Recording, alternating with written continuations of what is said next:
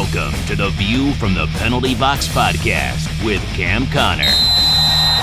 Classic hockey stories from one of hockey's toughest enforcers.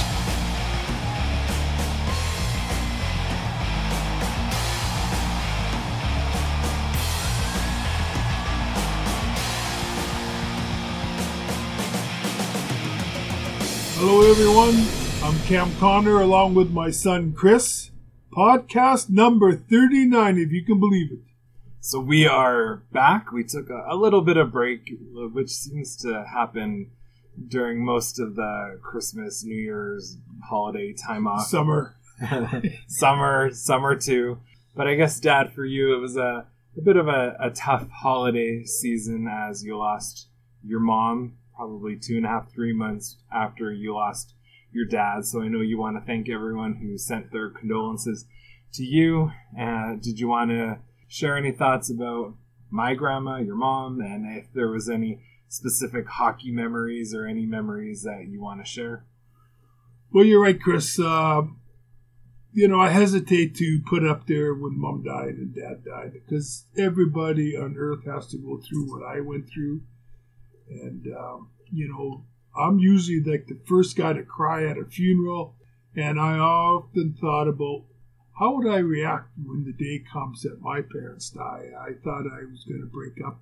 And don't get me wrong, I shed some tears, but I held it together way better than I thought I would. Basically because Dad died at 99 years old. He was driving up till 3 weeks before he died. He was healthy. He wanted to live. He ate big meals, as much as possible. I was surprised at what he could eat. He wanted to keep his weight up. And my dad, he had a flat stomach, so he wasn't all skin and bones. So he took care of himself, and he walked, and he did a lot of movement throughout the day, every day. And so he had a good life. So I was able to just concentrate and think about that. And then same with Mom. She died at 89. She wasn't as active as my dad, but both of them, their mind was as sharp as can be, like everybody whose parents pass. I'm just thankful that I had them as long as I did. And Lord, thank you for allowing my parents to live this long. And hopefully that can come even close to that. I don't know what, and nobody knows, what you have as far as a lifeline. Even if your parents live long, maybe that means you will. Maybe it doesn't. You just never know. So anyways, thanks everybody that sent their wishes towards me. That was very nice. And as far as, stories, there's a couple that pop into my head. And one was when I was younger. Maybe it was unfair to my other siblings, but because I was in sports and the others really weren't. Mom would always say, Cam, if you get a goal tonight or 2 goals, we'll cook you a steak. Well, I was always food motivated, that's for sure. And so I don't know if I tried harder because there was a steak on the line, but I always knew that if I got that goal or 2, Mom was cooking me a steak. So that was something that I always loved. And the other thing I think about my mom is I was probably about, 33, 35 years old, maybe a little older. I was at a function, and it was over probably about 1 or 2 in the morning, and I was driving back to my parents' house, and we were staying there.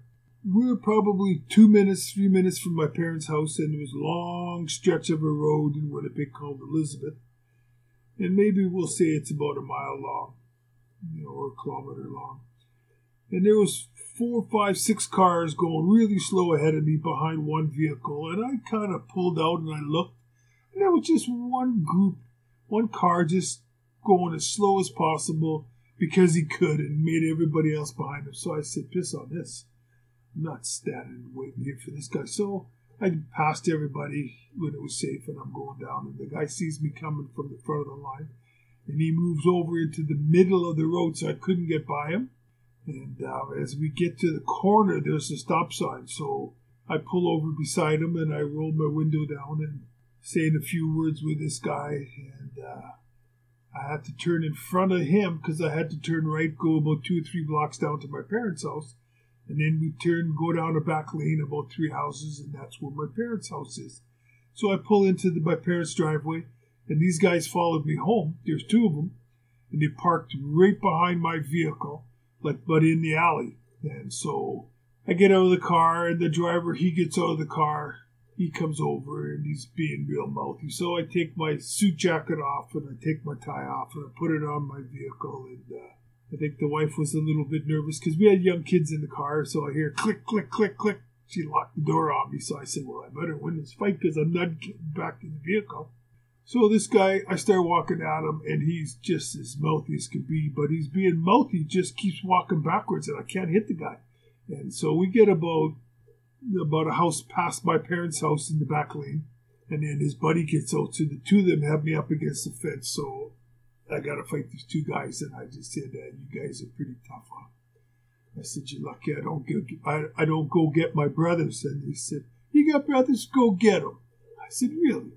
So they let me go into my parents' house, and I asked my mother was there. She was still up, and I said, "Mom, is Gordon Marshall home?" And they said, "No, they're both not home." I said, shit, why?" I said, "Don't worry about it." So I went back into the back lane, and these 2 guys were standing there, and they started laughing at me. And I looked behind me. My mother come out with a wooden spoon to help fight with me. And I said, "Mom, go back in the house." So these guys say, "Oh, yeah, he's so tough. He brings his mother to help him." So anyways, it was a little embarrassing. And so the 2 of them, they thought that was so funny. They jumped in the car and drove away. So that's the story I remember about my mom. And I said, "Mom, why would you come out with a wooden spoon?" And I still don't know her answer. But so those are a couple stories I remember about my mom. And another thing that we had to get through in the past couple of weeks was Edmonton was, I believe, the coldest place on Earth. At least for a couple days, and it was beyond freezing, and that's the time where everyone wonders, why do we live here? And then for some reason we forget. But it made me think to ask you, if you growing up in Winnipeg, if you would still go outside and practice in all those cold temperatures, and if you had any hockey memories from back in the day in Winnipeg in the freezing winter. Well, we all know that the climate has changed from 30, 40, 50 years ago. I mean, it has. In Winnipeg, you could count on wind because, I mean, there's no mountains nearby. It's just the prairie province, and that wind, there's nothing to stop it. There really isn't any tall buildings in Winnipeg, and so it blows. And that's really where it gets cold because you can dress for 20, 30, 40 below weather. And it's not bad at all. But that wind cuts right through your clothes. And that's my memories of Winnipeg, is that damn wind. You know, you have to walk to school. My parents never drove me to school. I always have to walk. And, as far as the hockey part of it, there was probably, and I'm going to just make up a number, 5 or 6 indoor arenas around. Like, there wasn't many, and I don't really know the exact number, but there was hardly a few. Today, these cities got indoor arenas all over the place, but back then there just was very limited indoor arenas, and it was always for the older kids that got to use that ice surface. So when we got to play indoors, it was like it's like playing in Madison Square Gardens. We were just so excited, and so our practices always was you had to shovel the ice before you got onto the ice. Some of the parents would get down and shovel, and what you did is you threw the snow over the boards. And so anybody that watches hockey, they know what hockey boards look like and the height of the hockey boards. And so the season starts, you throw it over the boards, you throw it over the snow over the boards. And then halfway through the year, the snow on the other side of the ice, on the other side of the boards, that snow is as high as the boards now. And so as the year goes along, I'm not exaggerating one little bit. You add another 4 feet high, 5 feet high. That's how high that snow was from shoveling all the time. And so you'd have to throw it way up in the air to get it out of the rink now. And when you're learning how to shoot, you're practicing your slap shots on the outdoor rink. If you shot a little too high, it would go into that snowbank, and you'd have to take your stick and dig a little hole and look for your puck, and many times you couldn't find your darn puck. And so I started figuring out at the end of the year when all the snow melted, that walked by the rink, and I found a gazillion pucks that had been stuck in that snowbank. And so I was never short of pucks. And so, yeah, it was cold out there. And, you know, you would wear your helmets, and then you wear a toque, and you wear gloves under your hockey gloves, and you just dressed as warm as you could. And the parents whose kids were on the team, we didn't come from a necessarily well-to-do neighborhood. Every now and then you get a parent that would step up and say, I'm going to buy all the kids a hot chocolate. They deserve it, whether it was a game or practice, and we were freezing because once you freeze your toes or your fingers or your ears or your nose or your cheeks, you do that once or twice, it takes next to nothing to freeze them again. So all us kids had frozen just about every part of our body, so we'd get cold. So when they bought us the hot chocolate, there would be kids on their team, I still remember, like I would drink the hot chocolate, it'd help warm me up, but there's some kids, when your toes are frozen and they're thawing, it hurts. And these guys would actually throw hot chocolate on their socks to try to bring their toes down to like room temperature. And, you know, so it was very cold out there. And as you know, I got to maybe junior hockey is when I first started getting indoor rinks and indoor practices. What a treat that was, Chris. And so, you know, I live in Edmonton, as a lot of you know. When I go to the local rink, before in Winnipeg, the ice would be ready probably September, October. And as you're walking to the rink, carrying your skates and your stick, and you can hear the pucks bouncing off all the kids used to be playing in the outdoor rinks. And now, for the most part, in Edmonton, the area I live in, the rinks aren't ready till January. And then even then, they might last about a month or something like that. So what I experienced in Winnipeg, it's from a past era, that's for sure, Chris. So we wanted to thank everyone who follows Dad on social media, Twitter, Cam Connor NHL, and you're on Facebook and Instagram, and always feel free to send an email at viewfromthepenaltybox@gmail.com. So I thought we would talk about the Kassian Tkachuk fight.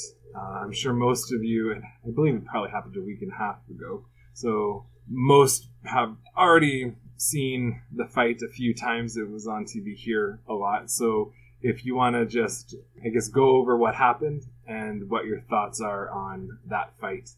Well, Chris, everybody that has a podcast, anybody that watches TV, they've heard other people's comments. They've, and again, everybody's got their own opinion. I think that, you know, if you're a hockey fan in the last 10 or 15 years, you don't know what hockey was like many, many years ago. As I've said many times on this podcast, there was pretty well no rules, and you didn't see a lot of smaller forwards in there because they couldn't take the body checking, and you could run people from behind. That wasn't a penalty. You go in front of the net, you got hurt.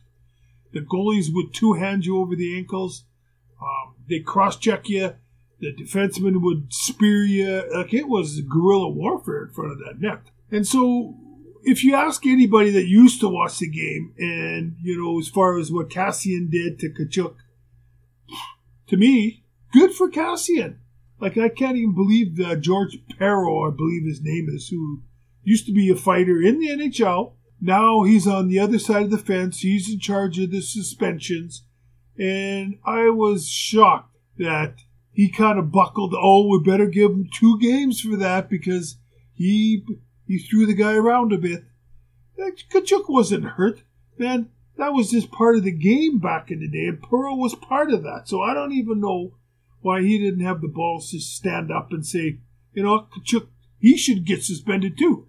He took a run at Kassian twice, and he left his. When the puck's in your own end and you're a winger, your job is to cover that defenseman. And so Kassian was already tied up behind the net twice, and Tkachuk went out of his way to take a run at Kassian. And because Kassian was occupied by somebody else. So it doesn't take any guts to run somebody that doesn't know you're coming and then not expect repercussions. So if you want to run a little guy, and a little guy's going to fight a little guy, big deal. But you want to run the tough guy and think you're going to get away with that? I think that 2-game suspension. It's unfortunate he got it. I certainly don't think he deserves it. And my hat's off to Kassian for going after him. He had patience the first time. And the first time he hit him with his shoulder, knocked Kassian's helmet off. Kassian didn't retaliate. The guy did it again. And to me, that happened to me. You know what? You know that's a lack of respect. That Tkachuk didn't respect Kassian. And he figured he can't do anything to me in today's rules. And he was right. He couldn't.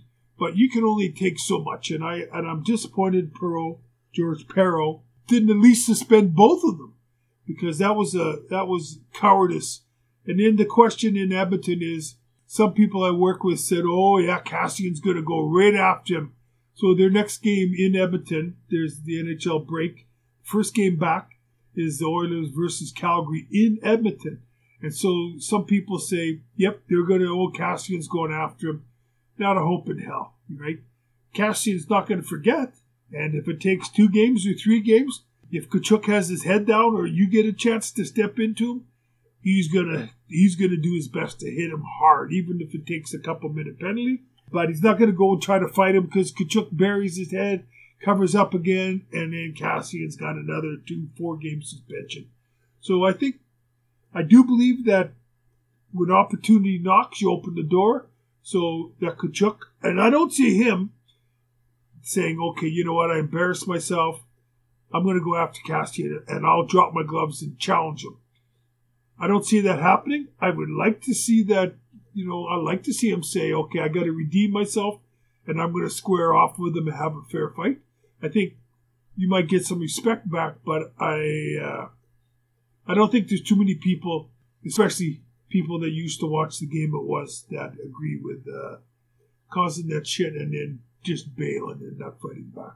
So since we're talking about, I guess, a current topic, a lot of people online were curious what your thoughts are, just generally speaking, at the midway point of the season and how your cup predictions going. I scan every day. I scan every single day the standings and I go over the game summaries. Not to the point where, if I did it for a living, you'd make notes and you'd make sure you remembered everything. I don't do it for a living. I look and the only thing I can see is that Tampa Bay, they're doing very well. I think I heard they won 10 games in a row. If that goaltender is stopping pucks, they got some firepower. And when the playoffs come, they'll be in the playoffs. They're a team like the Oilers. You don't want to play them because you just don't know which team's showing up. If it's a Tampa Bay team and all their talent rises to the top and the goalie stopping pucks, they could surprise a lot of teams. So, I really start following it closer the last 10, 12 games of the season. And when, there's a team playing and they realize, we got to make the playoffs or we want to keep home game advantage. And so that's really good hockey. So that's really when I start paying attention, Chris. And during the break from our episodes, you had a player that either you played against, but I think you played with, named J.C. Mignot, that passed away. And I believe he was a player that only played in the WHA. So he's someone that maybe you can Google if you're interested while you, I guess, share some thoughts on his passing. There's been lots of players that have played in the World Hockey, in the NHL, and, everybody knows the main guys that get all the ink, do all the television interviews, but, the chemistry of a team, you get the guys that go in the corners and get the puck, and, there's lots of them that do some little things that aren't recognized, but they're so valuable on the team. That's just like when you pick an all-star team to go play the Russians or something, you can't just pick all your goal scorers. You need somebody that's going to go in the corners and get the puck for the goal scorer. So you got to mix up the talent that you put on a team. And J.C. Mignot, he was one of these guys that, you played with him, you loved him. He was a great person.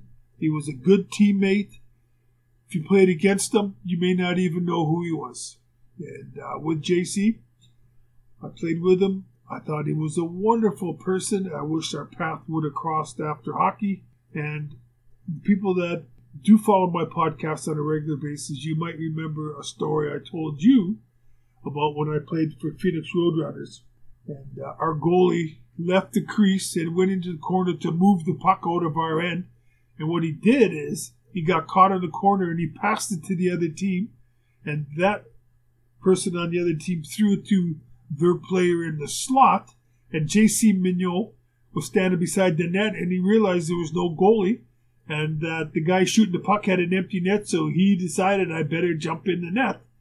And so that guy didn't just take a low shot. He drilled a slap shot and hit J.C. Mignot right in the bridge of the nose. And J.C. went down. And you might think I'm exaggerating with what I'm telling you. I'm not exaggerating. I've seen guys get hit with the puck in the face. I got hit in the puck a couple times in the face, and it hurts. But he got it in the frickin' nose, right in that bridge, and it was shot so hard from so close that rubber puck, and it's frozen, it was pushed right into his nose. And this is the truth. It was embedded in his nose that the guys had to pull the puck out of his nose. It was just pushed right in. It was unbelievable. And so per JC, when you break your nose, it bleeds quite bad. And so if you've ever been around somebody that has a broken nose, they stuff it with gauze. And so they pack it in there like you can't even believe how much gauze they put in your nostrils, I guess, to try to get that shape back. So they stick it in there and they stick it in there. So if I've been in the dressing room a few times, when you've had it in for X amount of weeks and now it's time to take that gauze out, ho, my friend, if you ever get a chance to see it, like it's gross, but it's kind of interesting, that they would pull, I'm not lying, I think probably 4 minutes straight, pulling the gauze out of the nose, 3 minutes for sure, just keep pulling and pulling, and you go, well, how do you get all that gauze in there? And they just keep pulling and pulling and pulling because they put rolls of it. You unravel it, put it in, so it comes out, just like toilet paper. It's unbelievable. So, JC, I've never seen so much gauze come out of that nose. It was unreal. So he just said, that's it. I'm never jumping in net again. And then he wore, I believe, a cage after that. Even before cages were popular, he started wearing a cage. So, JC, you're a good teammate. And even a better person. We're going to miss you, buddy, and I'm just sorry that I never got to see you again after hockey was over. So often you get different video clips and stats and different things sent your way. So we had a chuckle over a fight that you had with a player named Tom Rowe. And do you want... we haven't posted it, and maybe you can explain why we haven't, but maybe we will. But do you want to talk about that fight and why it bothers you? Well, when I played, we didn't have VCRs, and there's very few fights of myself over the years. I mean, I had the great majority of fights in the World Hockey, and that was a crazy, crazy league with some crazy tough hockey players. And, I don't want to sit here and brag. You could ask guys that I played with or against their opinion on my fighting abilities. But whenever I see some fights that have been posted on me in the NHL, I just did average. Nobody, I used to be able to throttle some guys, and now it's like this Tom Rowe guy who, in my opinion, and I think he's coaching or a manager somewhere in the NHL now. He played for Washington Capitals. And somebody took a little bit of a run at me, I thought, and so I was concentrating on seeing who that person was, and he just came over, and I really wasn't worried about him, and he just kind of grabbed me behind the back of the neck. So my instincts, I did a lot of wrestling as kids with Roddy Piper as well. So when they're pulling my head down, I just grabbed their pants, the bottom of their pants, and I could lift them up, throw them down. So that's what I was going to do. And as I was throwing him, he kind of went over top of me. And then, he was throwing some punches as I'm trying to get back on my feet. And I did. And I know right now, if the linesman did jump in there, I would have kicked his butt. But when I watched this, I said, not another one of these fights of mine where I didn't really do too much into fights. So if anybody out there's got any fights of me that I won, I'd love to see it. Please send it to me. My ego is going down here. So anyways, so I told my son when he sent me that, I said, you know what, I'd like to have round 2, because once I started fighting, just like my buddy Roddy Piper, we didn't like to fight in the street, but once we started fighting, we wanted another one. It was hard to calm us down. And that's kind of what happened to me on the ice. Once, I started fighting, okay, who else wants it? And that's usually, how I was. I wasn't always like that, but anyway, so, yeah, I don't know if I should post that one with Tom, because I heard the announcer go, oh, Tom won that fight. He's throwing punches, but, I didn't have a mark on me. I didn't feel it. I think he maybe hit my shoulders, but he didn't get me in the face. So, Tom, if you're listening, let's do round 2, buddy. Okay, so you have a question from Brian, who sent you an email, and he writes, hello, I really enjoy the show. I never played hockey, but I am a big fan of it. With all the cheating talk in baseball, I was wondering if there is any way for an NHL team to cheat and affect the game the way the Houston Astros did by stealing signs. Thank you for your time and keep up the good work.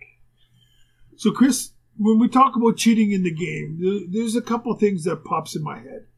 There is no forward that can really change the game. Maybe you could say, okay, Mario Lemieux was to take a bribe, and okay, I won't score any points this night, or Gretzky, maybe, but there's still 20 other guys that are trying to score. So I don't really think you could compare cheating in baseball to maybe hockey.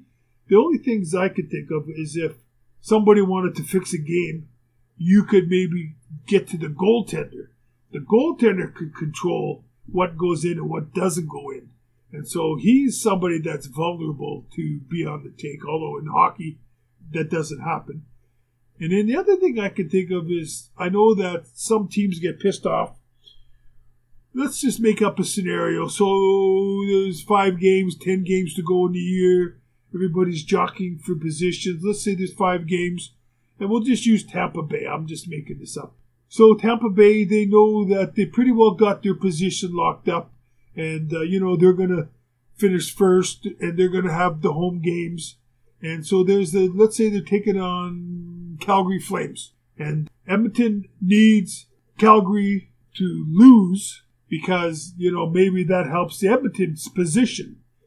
And what you'll see in the playoffs towards the end of the regular season, is that a team may say, like Tampa Bay, well, you know what, we're not going to start against Calgary, our number 1 goalie, and maybe we'll give our top line a rest going into the playoffs. So we don't need the points. And so we're not going to play our 3 best players, and we're not going to play our number 1 goalie. And you're Edmonton, and you go, well, what the hell are they doing? Because you need Calgary to lose to Tampa Bay. And now when you get rid of 3 or 4 players, you kind of even the score now, and Calgary's got a way better chance of winning, and which will affect the Oilers. So that's about the only thing that I could see. And that's not cheating. You got to take care of your own club. So, if you put yourself that it's down to the last 5 games, then shame on you.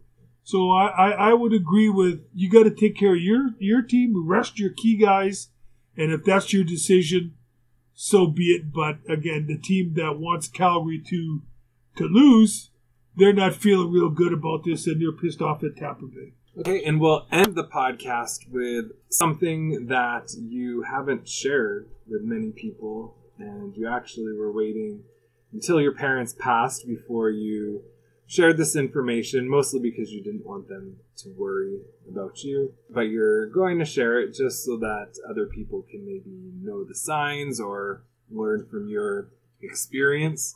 So what happened, Dad, about, 6 years ago? Nah, it's probably, life flies. I'm going to say maybe 7 years ago, maybe 8. I hadn't skated for a number of years, and the NHL alumni were coming in, and these guys, they play 82 games a year. They don't have to work, and they're in good shape, and their timing is real good. That I hadn't skated, and they offered me some money to play hockey on the weekend. I said, well, I could use the money, so yeah, okay, I'll play, guys. And so there was 5 days of skating at it was called the Northlands Coliseum or Rexall Place, where the Oilers play. And we had the ice there, so the NHL guys were in early, and so we went on the ice and we would have scrimmages. And I remember the one night I was there, and I was sitting on the Oilers bench, and, my shift, and I realized that these guys are way better than I am. And most hockey players have a lot of pride. And so I said, well, I cannot be the worst guy on the ice. So I'm going to push myself every shift just as hard as possible. Even if it hurts, I'm going to push myself. It's a mental toughness. So that's what I was doing. I was back checking and I was doing everything you would as if you were in shape, which was a mistake. So after one shift, I came off the bench and I'm sitting on the Oilers bench. Hockey players, athletes, I've broken knees, ankles, hands, vertebrae, and you stretch knee ligaments, and then you go on and on and on and on and on, and you know what that pain feels like. So when I'm sitting on the bench, I kind of felt, almost like a muscle spasm in my chest, and I said to myself, well, I'll just sit on the bench here and shake it off, and then I'll go. But, after a minute or two, I wasn't feeling that good. So I said, well, I think my day's over today. So I started walking under the tunnel. And, when you got skates on, you got to walk on this carpet that takes you back to the dressing room. And there was a chair next to the carpet. So I said, well, I'll just sit on this chair. And it'll pass whatever. And I was thinking maybe it was a muscle spasm. And if you've ever had a muscle spasm in your chest, which I have had, that is very painful. So I sat there and I wasn't feeling any better. So I said, yeah, I better go. So I waited, 5 minutes. I wasn't getting better. So I went into the dressing room. So I bent over to take my skates off and I couldn't really do it. It was too uncomfortable. And so I said, well, maybe if I lay on the ground in the dressing room. So I laid down and still didn't help. And I went on my left side thinking maybe a different position would help. Then I tried my right side. And nothing was helping. So I laid there half hour. It kind of started to come around, and I got up and I was able to get my gear off. And then the guys were coming off the ice and they were giving me shit, saying, man, you floater, I had to do your shift. Where were you? And I just laughed, and I went in and showered. And after the guys went out for chicken wings and beer, so I just joined them. I went and had beer and chicken wings. And so when I came home that night, I said to the wife, I said, I had this funny sensation in my chest, I said, but, and she's, and again, if you follow my podcast, you know that I've dated my wife since about 15 years old, so she's seen me in so many casts and broken bones and cuts and scraps and everything else, and so it was just another ache and pain, so she just said, well, here, take this aspirin. So I took an aspirin or two and went to bed. And I'd never missed a day of work, ever, and I didn't want to, so I got up, and I started getting ready for work. And then I started thinking, I said, well, I don't know, I haven't experienced that kind of pain. Maybe I ought to err on the cautious side. So I got a hold of my doctor, and this doctor in Canada won Physician of the Year for all of Canada, voted by his peers. So I phoned him up, and they said, well, come in at 3 o'clock, so I stayed home that day. I went in and the doctor had me tell him what I just said, what I experienced. And he said, so what do you think happened? I said, I don't know, maybe a little mild heart attack. So you could tell if you've had a heart attack through a blood test. So he told me because his office at the time was right at the University of Alberta Hospital here in Edmonton. So he said, go next door and they'll do a blood test and bring back the results. So I brought the results back and he said to me, you've had a pretty good heart attack, my friend. And I didn't know the signs. I always thought a heart attack was going to be sharp pains. That's what I envisioned a heart attack. And when you go in the doctor's office, every single doctor, they would say to me, so did it feel like there was an elephant standing on your chest?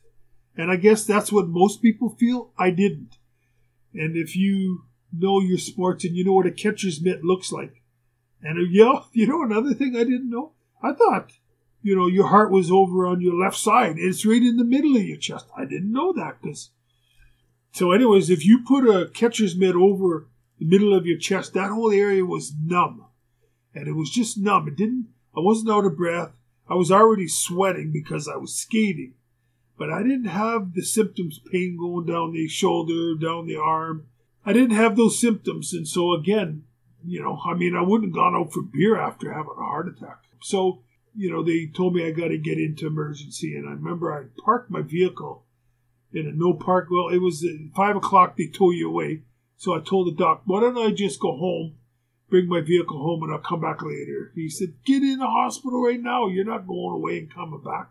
Anyways, I was in there for 6 days, and I had 3 stents put into the major arteries. And then I had a blood clot, and so they tried to dissolve the blood clot, and they couldn't. But they got the 3 stents in there, and I remember they told me you can't drive for 30 days. They didn't physically take your driver's license away. They said you can't drive. Well, it was important to me that I worked. I just didn't want to be a floater. So I remember phoning the president of the company up, and I said, listen, I'm back out of the hospital. I'm not supposed to drive, but I'm able to drive. I'll be in tomorrow. And they just said, Cam, you're not allowed on our property, and you've been gone 6 days, and the company didn't fold yet. So stay away for your 30 days. So I did. I decided I didn't want to tell my parents. And I remember every weekend I would phone my mom and dad. Every single weekend. And if I forgot, they would phone me.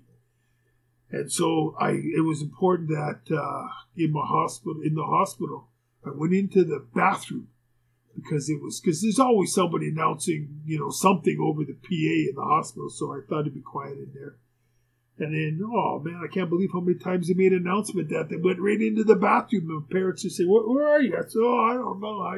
I don't even know what I said, but I couldn't tell them the truth. So I never told my siblings, I never told my parents, anybody, that I had a heart attack because I didn't want them to worry. There was not a thing they could do for me but worry. And when they get older like that, it's not good for them to worry. So, my family knew. I told my family, don't tell anybody. I don't want anybody into Winnipeg to know this. And so now that they've passed, I did tell my one brother this. But, there's nothing for you to learn, but. Yeah, there is a lesson.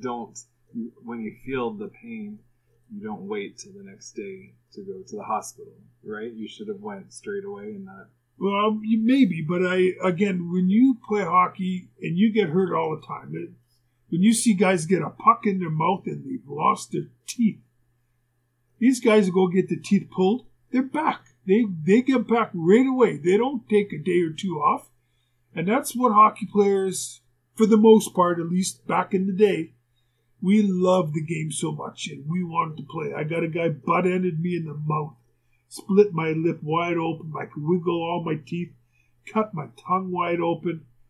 I couldn't wait to get back up, stitch up my lips. The only thing I remember, we were on the road, and they were stitching my lips up. And I just remember saying to the doctor, who knows when you're on the road? Man, it could be a veterinarian that's stitching you up. We don't know. And I remember laying on the table, and I said, Doc, you better just line my lips up. So that was my biggest fear, is my lips wouldn't come together properly. So as soon as he stitched me up, I went into the bathroom and I looked in the mirror. I said, okay, they've lined up. So I had this, this pain, but I didn't associate it with a heart attack, because if I thought I had a heart attack, I wouldn't try to be a hero, because you're never going to win with a heart attack. So I just thought it was just a strain, a muscle spasm. It was just, and maybe the lesson is, as you get older, I used the phrase already today, err on the cautious side. So that's what I did the next morning when I was going to go to work and just blow it off. And I think the moral of the story is that the wife gave me some aspirin. And aspirins are blood thinners, and I believe that really, really helped me. And it saved me from maybe having another heart attack. So anyway, that's my story about it. And so if you think, you might have had a heart attack, don't go for beer and don't go for chicken wings after. Okay. Well, thank you, everyone. And don't forget, send us an email, viewfromthepenaltybox.com. Until next time, I'm Chris. And I'm Cam.